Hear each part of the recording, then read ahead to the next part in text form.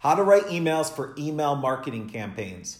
Hey there, Brad Smith with Automation Links. Today I'm answering a question about how you should write and craft your emails when you're sending out email marketing.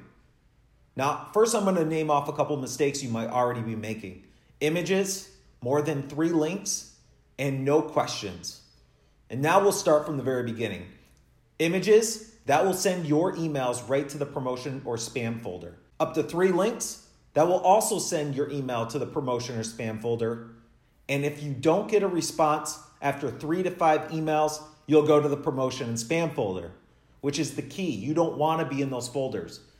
Emails are for sales, building relationships, and continuing following up with people.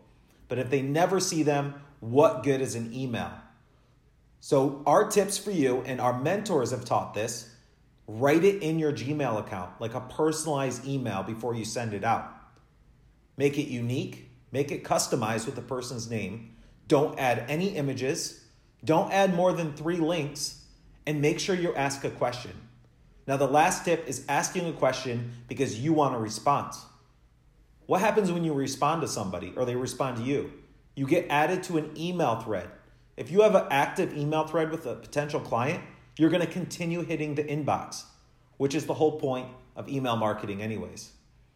So thank you guys so much for watching and listening. If this helped in any way, please share it. And if you have a question to ask, make sure you ask it below, and we'll be happy to include it in our next post. Are you sick of all the information being thrown at you by all the hype and gurus online?